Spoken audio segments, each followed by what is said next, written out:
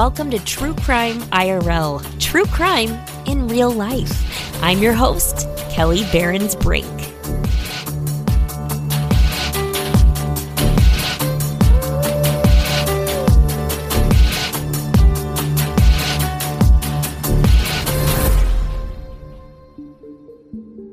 Very few religious institutions are shrouded in as much mystery as the Catholic Church.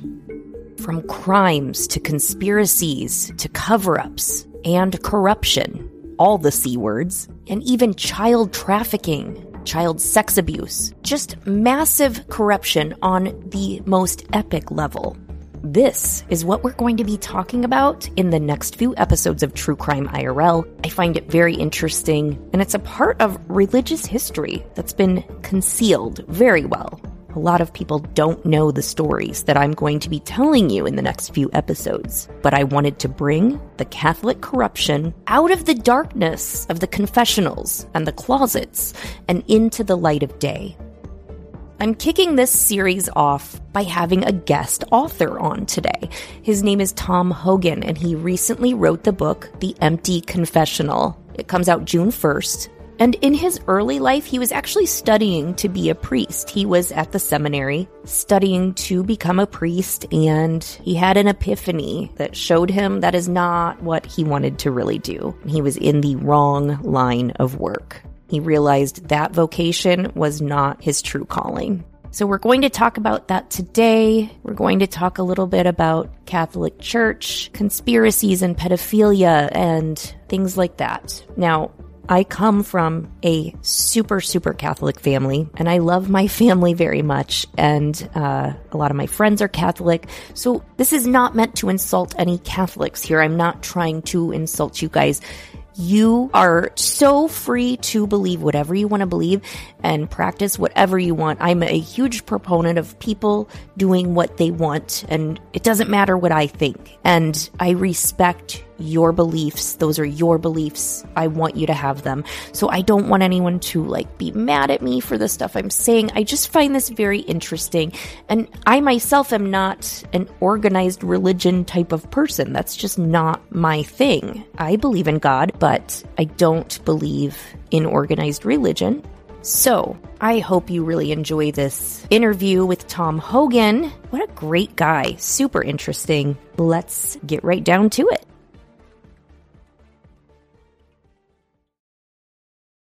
Welcome back to True Crime IRL, everyone. Today, I have a very special guest that I am super excited to talk to. He's a Catholic seminary refugee. He's a professor of religion, and he's an author of the new book, The Empty Confessional. Welcome to the show, Tom Hogan. Hi, nice to be here. Thanks for coming on the show today. This is going to be something a little different than I've done before, but I'm ready to uncover some of these secrets and stuff of the Catholic Church. So you're going to kick off this series I'm going to be doing on the Catholic Church. But yeah, let's talk about Tom Hogan for a moment.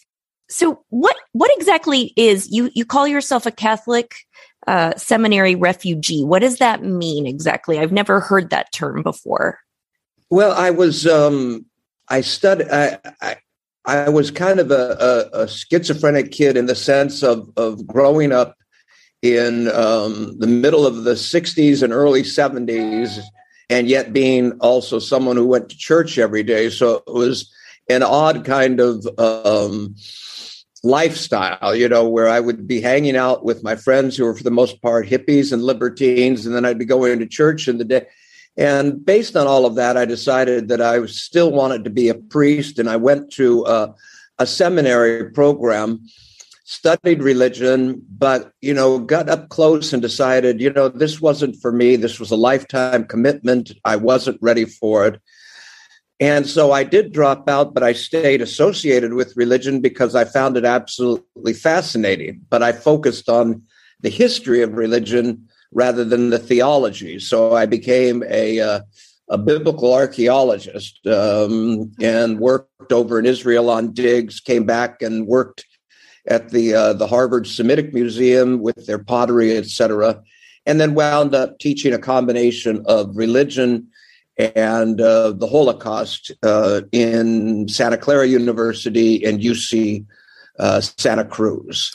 Wow. So my experience with the Catholic Church started out very intense and very loyal, and then it became very dispassionate and very, in my eyes, clear-eyed. And I could see the church a little bit more for what it was as I got a distance from it. That's where I'm at right now with the Catholic Church. I was, as a kid, I grew up like the Easter and Christmas Catholic, but my grandmother was a devout Catholic. My dad and my uncle went to Catholic school their whole lives. So did my brother. So we were a very Catholic family. As I've gotten to be an adult, my eyes are opening a little bit to some of the other stuff. So did you grow up in a really religious home then? Were your parents devout Catholics?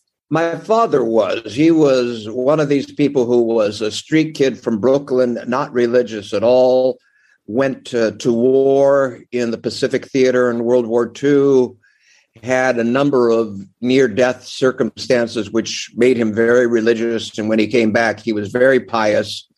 Never really enforced it on us, but it was just so clear that it was important to him. Right. And it was important up until the day he died. All right. So you were a big fan of the Catholic Church growing up and you wanted to become a priest. But when did that start to change for you? Was there a specific turning point or something that really caused that change from one to the other? Well, yeah. And I mean, it's very odd that you can trace it back to the exact minute, but I would back up for just a minute because you were talking about your own involvement as well as kids when you and I were talking.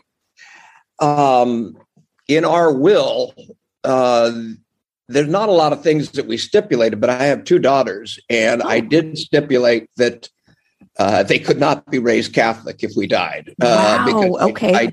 I do find Catholicism to be a very destructive force to females in particular, with all of its sexual, hang-ups, et cetera. So I just wanted to get that out there. Like guilt, for one thing. They say absolutely. Catholic guilt, that has been huge for me. So, yeah. Yep, now, I mean, in the book, I've got a whole chapter on how the church ran with one biblical phrase and turned it into a complete cult of virginity associated with Mary and beyond. And, it's pretty intense stuff for a young girl growing up. It is. Yes, it is. Very, very intense. So that's kind of what changed things for you thinking about that, or?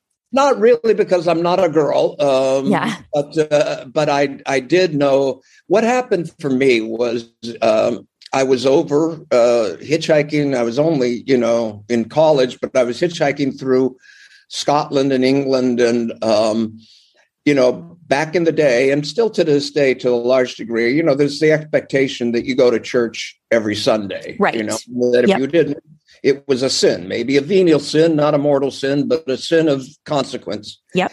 And I had been up all night, on the roads, et cetera. And I got into Oxford where my friend was staying, and there was only one more mass that I could go to. And I was just dog tired. And I said, I'm going to go to the store instead and get some food and come home and just go to sleep. Mm-hmm. And as I was walking past the Catholic Church on my way back to his house, already feeling very guilty for, et cetera, the bells tolled. And I was physically ill. I almost threw up, and I sat there and I said, this is not healthy. This is not what God intended. And at that point, from there on, I was not a rejectionist. I'm not proud. I don't hate, I'm not proud of my status. I just said, it's not for me anymore. And that was it. That is a powerful turning point story. Wow. You remember it very vividly. That's crazy. Yeah. It's funny you mentioned that the word cult. I've come to kind of think of the Catholic Church as kind of a cult lately. It kind of checks a lot of the boxes. So I don't want to... Yeah. I don't want to offend anybody who is a, practicing Catholic still. The town I live in, everybody's Catholic, and I like these people, and I love a lot of Catholics in my life, but it's not for me anymore. So, Well, if I can interrupt for just a sec, I just finished an article, the title of which is "It's Time to Treat the Catholic Church as a Cult." Oh so my gosh, I didn't see that. I read a few of your articles and read your bio and stuff, but I didn't. No, this one hasn't come out yet. It's still looking for a home. I just finished it, but it starts off with exactly what you're talking about. And that is, if a new religion came into your community and then you just stripped away the word Catholic, but you said, the priests could not marry. They could not have sex, even with themselves. Women were second-class citizens. Children were in a situation of exposure, and just keep going down the list. What would you call that group? Oh, absolutely. It would be a cult. It checks the box. One leader who makes all the decisions and they trickle down. There's a lot of money involved. There's so many things that check all the boxes of a cult. So that I can't wait until that comes out. You keep me posted on that. I'll to read that. No problem. Please do. So what were people's reactions? How did your family react when you decided to leave the seminary? How did your friends, were you shunned?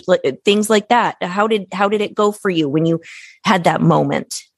Well, no, everyone was, except my father, was, what took you so long? Including my mother, Yep. And I think part of it was, and again, even though the book that's coming out now, The Empty Confessional, is not autobiographical, it reflects the lessons that I learned. And what I found was that, again, the friends that I hung out with were very active sexually. The friends, were they priests? No. That's what I'm saying. Is I led that schizophrenic existence. Yes. Okay. Where I was the only guy in the seminary with long hair. I was the only one. I was the only one who had was still active with smoking marijuana. I mean, my friends were all, as I said, on the left, very seriously involved with sex, with drugs, et cetera. Yep. And the rest of the seminarians that I was associated with were what I had in that Newsweek article, what I called refugees, was the people who were hiding from society. Okay. Well, I wasn't hiding from society. I was still actively involved. I just was kind of hypocritical in the sense that, I would do everything up to sexual intercourse with the girls that I was friends with or associated with. And yet somehow I thought that could still keep me in good graces with God, as long, the calisthenics, or the contortions that people do to stay Catholic is pretty impressive, Oh, yeah.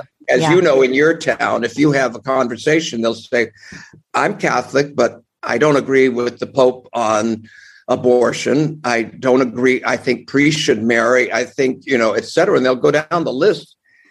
And you could say to them, though you get shunned, you'd say, honey, there's a name for you. It's Episcopalian, Yeah. But they would cut off their head before they deny their Catholic background. Yes, absolutely. And, that was the group, so I lived one leg with, the guys who were, doing mescaline and whatever on the weekends, and another group that was cloistered in the seminary and wouldn't come out because they loved their little world. And I knew I couldn't, continue that way, or I'd be, schizoid. So did your friends in the seminary know about the other friends that you hung out with, or did you kind of keep that quiet for fear? No, it was not again, you couldn't be with a ponytail and whatever, and not be, and not hanging around on the weekends with the rest of the guys, running laps around the rosary. So, no, it was, and it wasn't a surprise. It wasn't a surprise to them. I mean, if how you have in high school, the awards for most likely to succeed, if the seminary had a most likely to drop out, I would have been the top of everyone's list from day one. Oh, my gosh. That's funny. Did you cut the hair for seminary? or did you leave it long? Oh, just, I mean, and there was no pressure there. I mean, you got to remember, I didn't explain, it was connected with a university. Okay, so the university lifestyle and the people that were there, I fit in, more. Oh, yeah. Yeah. What state was that? What state? Well, no, and it was odd too. It was the University of Santa Clara, where I wound up teaching years later.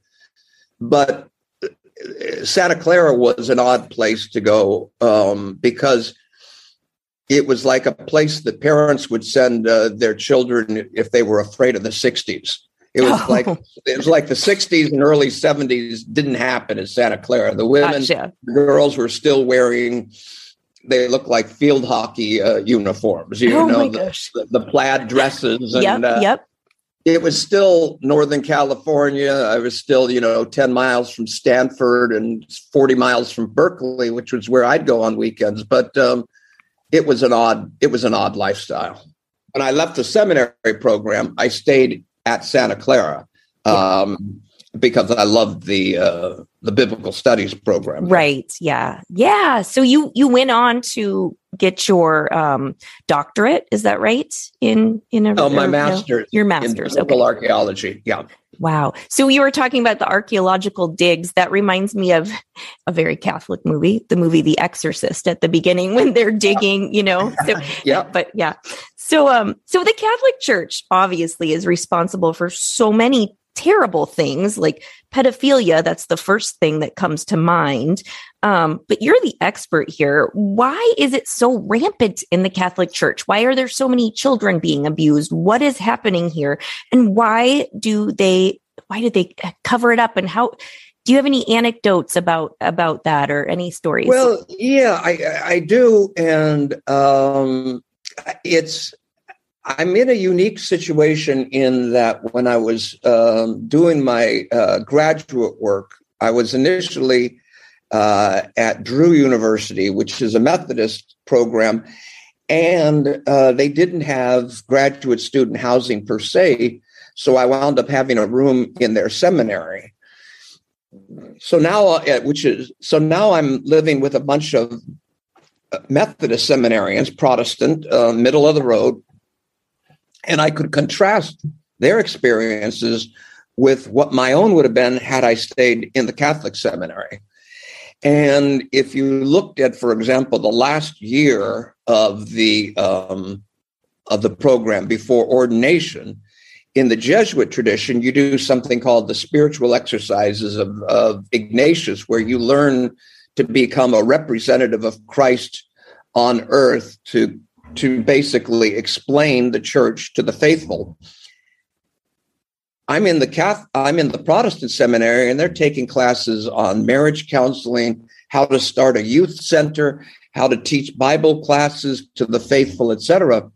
So they asked me to do a presentation to their seminarians on the difference of ministry in the Catholic Church versus Protestants. Mm-hmm. And what I did was I drew an hourglass. If your listeners can envision an hourglass, and this was the Catholic model with the Pope, the Church, and God in the top of the hourglass, mm-hmm. and the faithful in the bottom, and that little, pinched area mm-hmm. where everything has to go through is the priest. The priest's job is to interpret the top of the hourglass to the bottom of the hourglass, and then the needs of the bottom of the hourglass up to the top. But it's a conduit, and everything goes through that person. Now, you can think about the stress that's involved in a job description like that. Oh, yeah. Then I drew what I thought was the Protestant model, or the mainstream Protestant model, and that is it was two horizontal bars, if you can think about it that way. And the lower model is the people, and the top bar is God. And underneath the whole thing, with his arms like pushing up, mm-hmm. is the minister. And his or her job is to push the people closer to a relationship with God. He's out of the middle. Okay. He's facilitating a relationship. Yep. And that's a very different role. And now you start to think about, okay, it's a much more secular job. I can marry. Okay, if I'm Protestant, there's no the same restrictions about sexuality, etc. Yeah. Now you take all of that and apply it to the guy in the pinched middle who's a Catholic. A, there's all of these restrictions on him. B, they cloister him in a seminary for 7 years with a bunch of other people like him. I mean, this whole thing is a formula for warping a person sexually and socially, you know, and then they say, and by the way, you're going to, when we release you, you're going to be interpreting God to everyone. You're going to be the most powerful person, you know, in the community, and you're screwed up sexually if you haven't been, you know, paying attention. We've been kind of isolating you from, you know, society, and now we're releasing you into it. Yeah. It's not surprising that, but, you know, in fairness, and this is, I know that you're studying the Irish, and we can absolutely get to that. But just yesterday, I don't know if you saw, there was a big release from the Southern Baptist Church. I did see that. You know, so it's not, and it could have been written by the Catholic Church. It sounds exactly the same.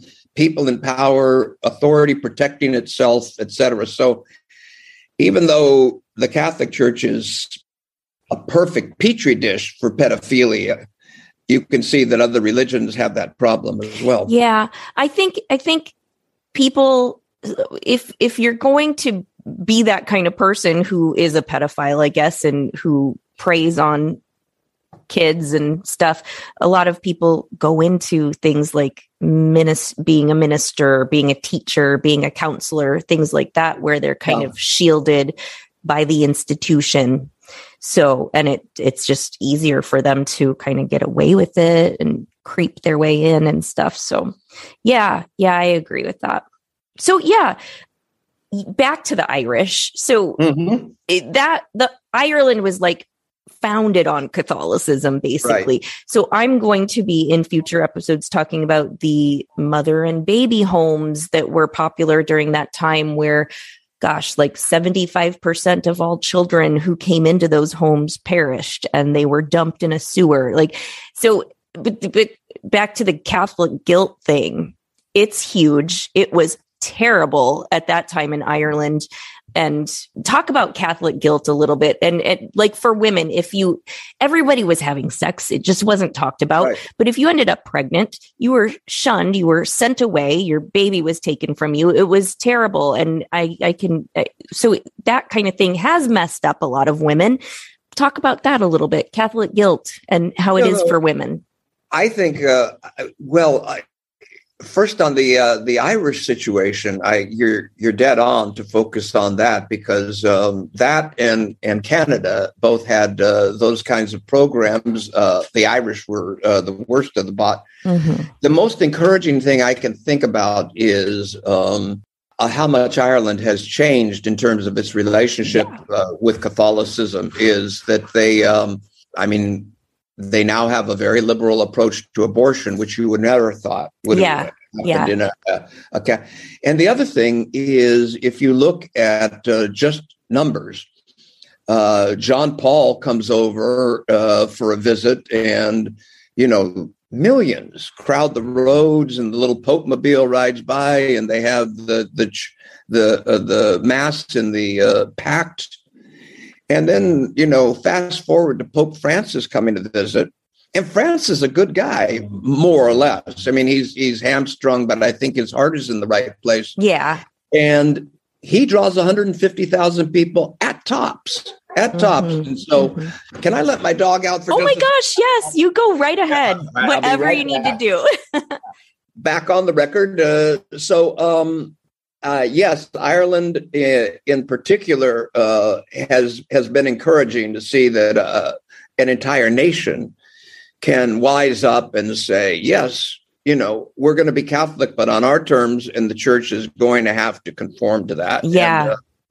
And that's going to take some doing. But, you had asked for an anecdote about the church and pedophilia and whatever. And, I remember at one point we were, this was back in the 80s, and the AIDS crisis was just getting going. And I read this in your bio too, the link about the AIDS crisis within priesthood, like Catholic Church. And go ahead. Yeah, sorry.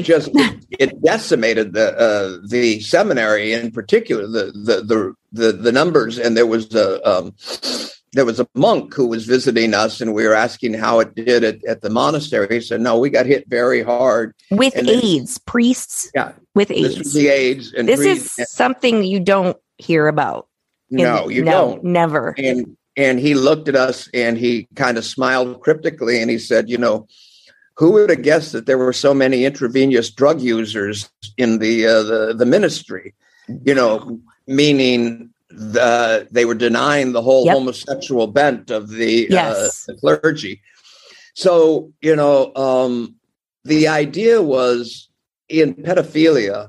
The Catholic Church is seeing a decline in both attendance and in the number of seminarians who want to come on board. Mm-hmm. And so, whereas it used to be, if they weren't American, they were Irish. Now, if they're not American, they're Filipino. Mm-hmm, mm-hmm. And, at a certain point in time, it's kind of like, the nursing rate ranks being decimated by COVID, is they're having to import from, other countries to get enough nurses. It's the same thing with Catholicism. And when you're faced with losing that kind of base on two fronts, you can see, I'm not agreeing with it, but you can see why the church has become so defensive. And so it's closed ranks, because whereas it should be opening its books to the police and to the public, and it should be banishing anyone with a zero tolerance. No, they say, our first goal is self-preservation, and our second goal is power. Yep. And we're going to hold on to both of those with both hands. So that's probably then why it seems like there are so many cover-ups of pedophilia and stuff. They just want to preserve their number of priests because it's diminishing so much anyway. And they don't want the Catholic religion to die out, basically. Right. Yeah.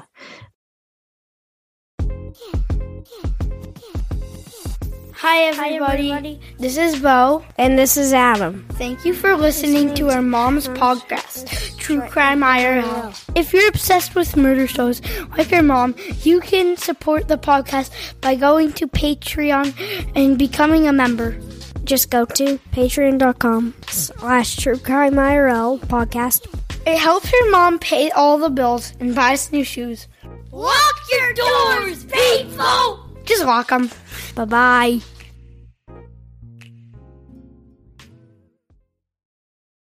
I want to talk a little bit about your book, The Empty Confessional. Father Gabe, the main character of this story. He seems like a cool guy. He knows Krav Maga. I imagine him being like very good looking too. Did you base Gabe's character a little bit on yourself, or? Except for the good-looking part, yeah. Absolutely. That he was schizophrenic in his own way. Is you have a calling, or I thought I had a calling, and then you bump up against everything from sexual tension to the church the way that it is. I'm not an expert in Krav Maga, but no, it was.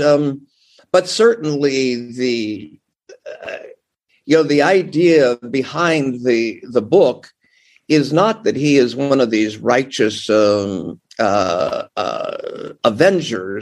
Mm-hmm. Yes, he does use his Krav Maga to effect against the pedophilic priests and the spousal abusers and rapists that he discovers through the confessional, but he's doing that in large part to purge himself of the frustrations and the guilt and the So it's not one of these Charles Bronson in Death Wish and my wife died and now I'm jumping into the town and getting rid of all the bad guys. It was like violence for him was a purgative. It was something that made him feel better about the disassociations that he had in his life. Yeah. So it reminds me of a little bit of Dexter. He's like the Dexter of the Catholic Church.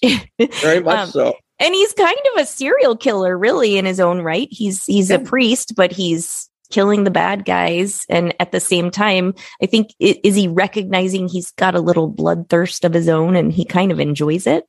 Yeah. So, well, it's great that you did, that you had that association.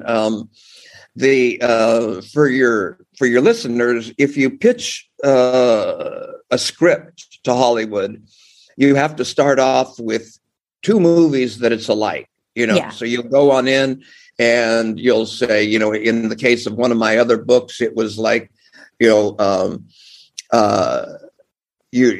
could say, this one was Something Meets the Usual Suspects. Big Chill. Big Chill, meets the usual suspects. In the case of The Empty Confessional, it was, if you remember the movie Doubt. Oh my gosh, that's crazy. You said that. Go ahead. Yes. So I said that. So my pitch was Doubt meets Dexter. Yep.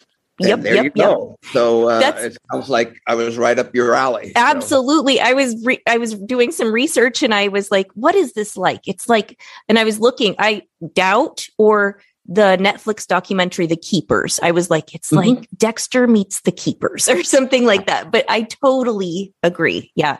I really like his character. Is he going to appear in any books going forward? Is it going to be a series?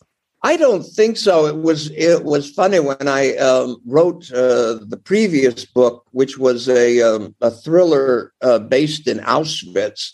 It was about a Jewish detective who's forced by the commander of the camp to try and solve this crime. And, spoiler alert, in a very noble gesture, the detective saves people, but dies in the gas chamber as a result. And the people from Hollywood called and they said, well, we like everything except the ending. And I said, well, the ending, I think it's pretty strong. And they go, yeah, but he dies. And I said, yeah. And they said, well, that really eliminates what's really important to us, and that's sequels. Yes. And I said, what do you think? You're going to move him from camp to camp, and he's going to solve crimes. And Difko does Dachau, Difko does Sobibor, Difko does Treblinka. It's the same thing with Gabe. But what's interesting is everyone that has read the book or the script falls in love with the detective, the woman detective who's investigating him, because she's kind of a combination of really kick-ass and Columbo, this kind of shambling detective who extracts everything through the back door. And everyone wants a series of books about her. They don't give a damn about the priest. Yeah. He served his purpose in...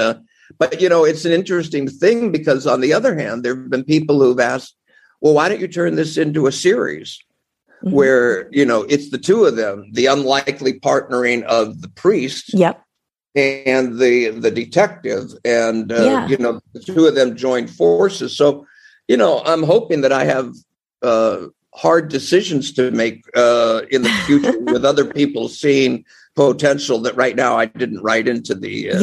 absolutely. And of course, everyone's going to want Gabe and female detective to fall in love. Carla. They're going to want them to kiss or something. They'll want some taboo thing to happen. So, well, I love that. So, tell me a little bit. Do you have any other stories or anything that you want to talk to my listeners about, or anything you want to talk about? Well, I think the thing that I would say to your listeners is, again, you go back to that, I'm a Catholic, and you have the right to say why. Yeah. As a friend or as And I'm only saying that if the people are conflicted, if they are happy and whatever. But again, you grew up Catholic. I'm not prying into your life, but girls and virginity and guilt and whatever. And I know something about that only because as being in the seminary, I remember, the first time that I did have, sexual intercourse with someone, I felt like I had descended into hell. Yes, absolutely. Yes. And I sat there and I said, okay, and I'm not a woman. It's got to be even worse for them. I could still, but it's like, that's why, as I said, it was in our will that not that any of our friends would have raised my two girls, Catholic. We just wanted to have it in writing, Yes. I think it warps people. They have to dig themselves out of a hole in adulthood because the church has built a hole to keep them in growing Absolutely.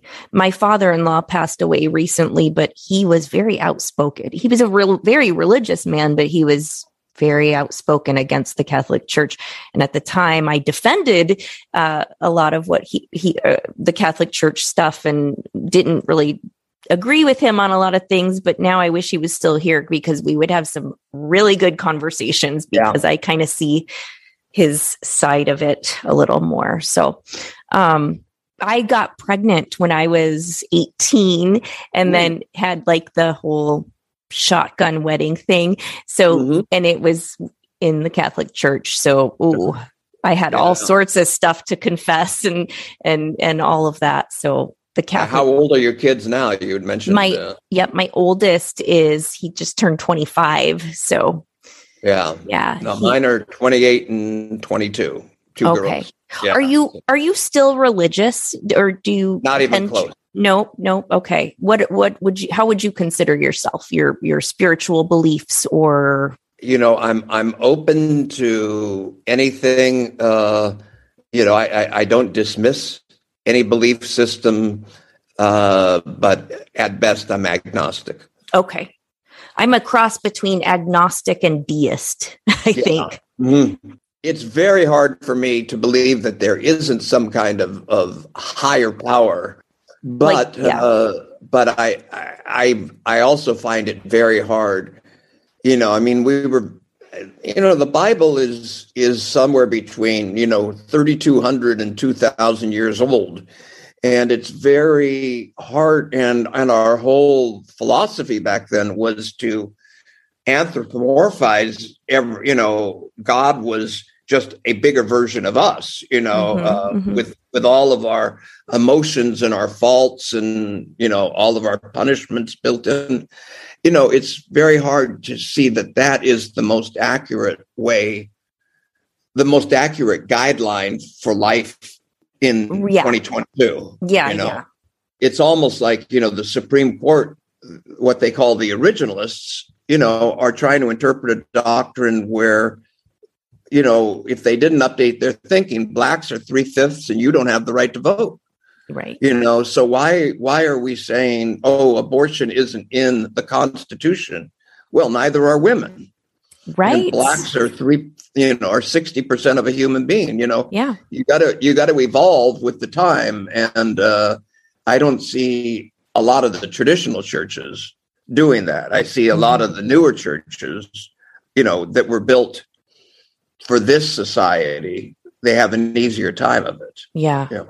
Who do you think wrote the Bible? Is it the Word of God, or do you think it's just a set of morals and values to make a crazy place seem more orderly? Let's stick with something that we know something about, because if you look at the Old Testament, the Hebrew Bible, boy, you've got a wide range of years and a wide range of authors. I mean, you're going everything from Exodus with Moses, which most people think of as 1200, BCE, before Christ or the Common Era, all the way up to maybe 150 before the birth of Jesus. so that's 1,100 years of different authors with different audiences and different goals.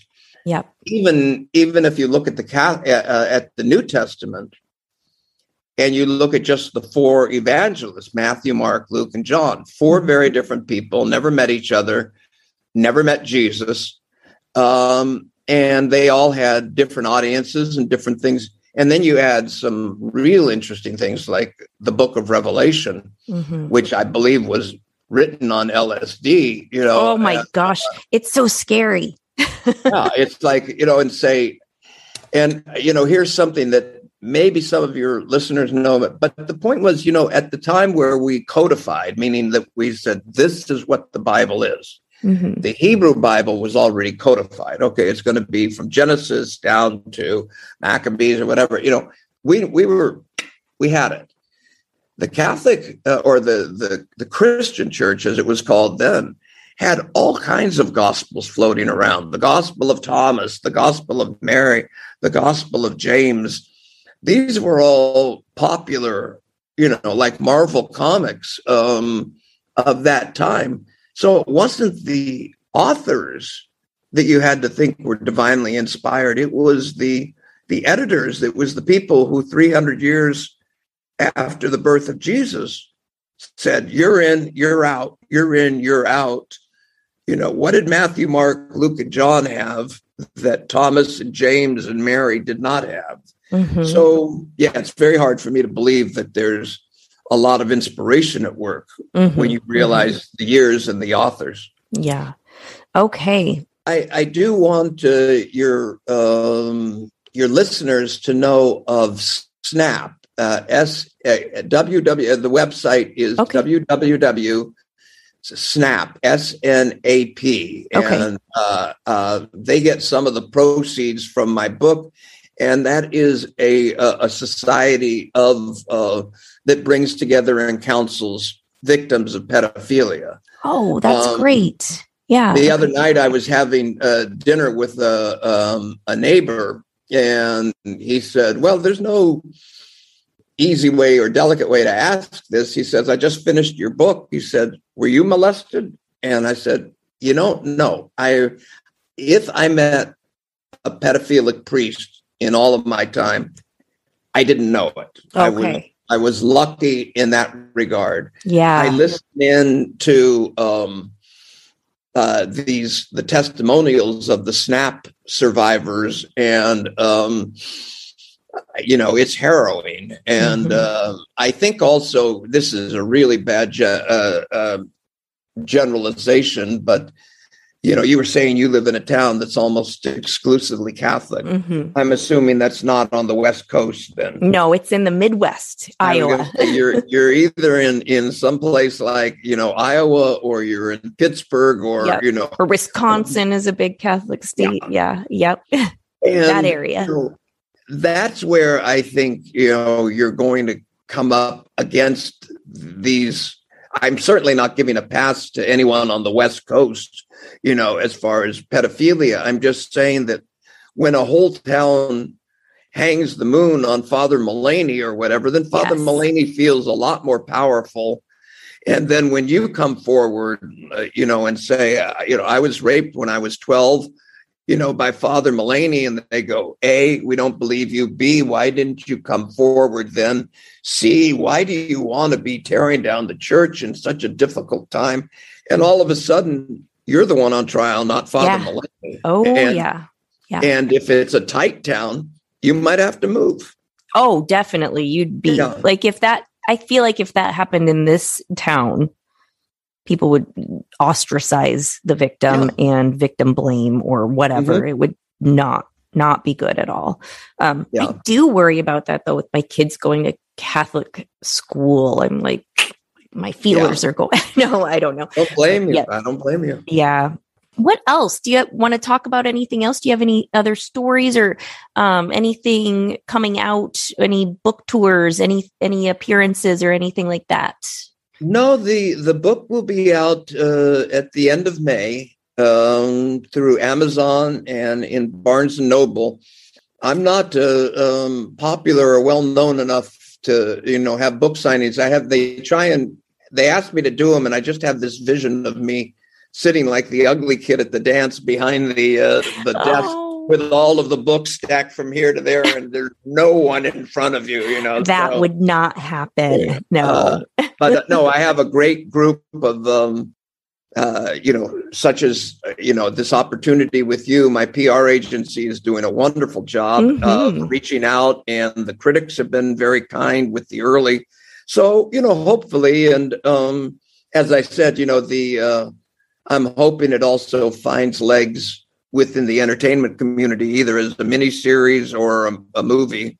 I think it's got a lot of potential for that. It's got all the ingredients of a good movie, good series, something like that. So I'm going to read it. I'm very excited to read it when it comes out. So yeah. Well, keep me informed about the podcast and the Irish angle, because I'd love to just see as things progress, Kelly. Yeah, I will. I admire you for taking that on. Thank you. I'm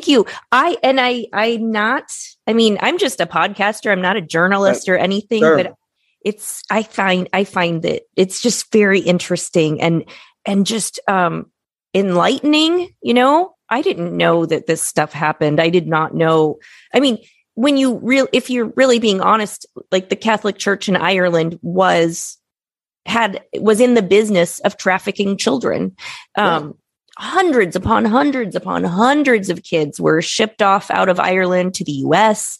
The Catholic Church profited off of this. So it's a whole thing that I feel needs to be uncovered. So I'm going to do my best. And obviously you could have a cottage industry of just exposing the dark underbelly of the Catholic Church. But, once you're done with the Irish angle, you were talking about theories and whatever, and, the idea of conspiracy theories, who shot JFK, exactly, is take a look at the very short papacy of John Paul I. Okay, I'm writing it down. Okay, so if you remember, John Paul the 23rd was the Vatican II, and he was very liberal, very embracing, very much like Pope Francis today. Yes, yeah. A man of the people. When he died, the church 180'd and went back to Paul VI, who was this mean little guy who would have been just fine with the Nazis in the 30s and whatever. Yeah. He took the church backwards.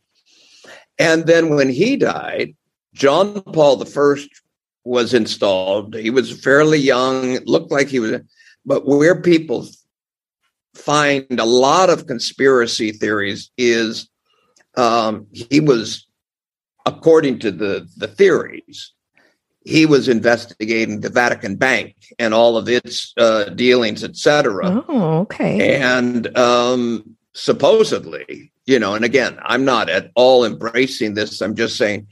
And then he dies like 150 days into his, and there's all kinds of theories that he was killed or that he had a heart attack, and by his bedside was a report of exactly what the bank had done and was doing and whatever. But it's a little more esoteric than, the pedophilia and the baby trafficking, et cetera, but fascinating. It is. Wow. You may want to just, it still is amazing to me that here's a church which has, it could finance itself for the next 50 years with just the Vatican treasure, $15 billion, something like that is what they, and then they're still, trying to get the peasants of South America to pay for the new gaudy church, that they're building. So it's bizarre, but no, keep fighting the good fight, Kelly. I will.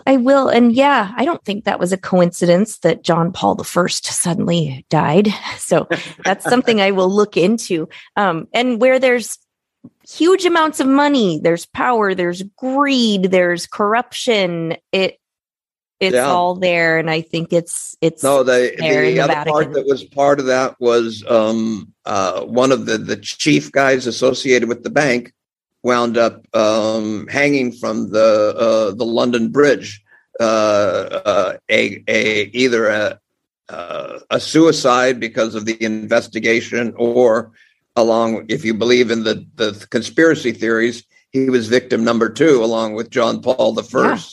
Yeah. So, Very interesting stuff. They're putting a message out there. You mess with the Catholic Church, here's what happens to you. There you go.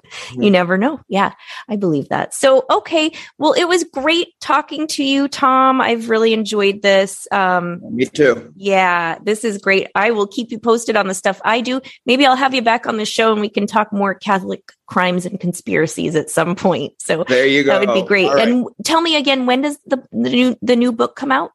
May 31st, I believe. May 31st, so right around the corner. Just say June 1st. June 1st, okay. To remember for your readers or your listeners. So. And it's available on Amazon and Barnes & Noble. And yeah, okay, great. And the book is The Empty Confessional by Tom Hogan. Get it, June 1st. All right. Thanks, Tom. Wow, my head is spinning. Tom Hogan, you guys, what a great guy. So many interesting stories to tell.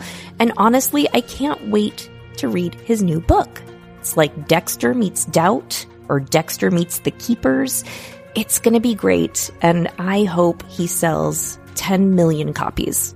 Next week, I have more Catholic crimes and conspiracies coming up, and we are going to get into it. It's so interesting. I can't wait to talk about some of the stuff I'm going to be talking about. This is the most excited I've been about any episode or series in a very long time. So I hope you guys find it entertaining and I hope you stick with me.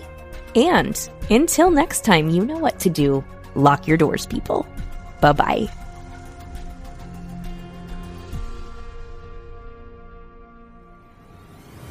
True Crime IRL is written, produced, and hosted by Kelly Behrens-Brink. Please subscribe to True Crime IRL wherever you get your podcasts and consider leaving a 5-star review. Go to truecrimeirl.com for more information. Support the show by becoming a Patreon donor. Go to patreon.com/truecrimeirl podcast. You can also support the show by leaving a tip in the TCIRL tip jar. Go to truecrimeirl.com and click on the donate button or buy merch in the TCIRL merch shop. truecrimeirl.com/merch. Watch True Crime IRL on YouTube at youtube.com/KellyBrinkTV. Be sure to follow us on Facebook, Instagram, and Twitter at True Crime IRL, all one word. True Crime IRL theme music is produced by the Captain at True Crime Garage.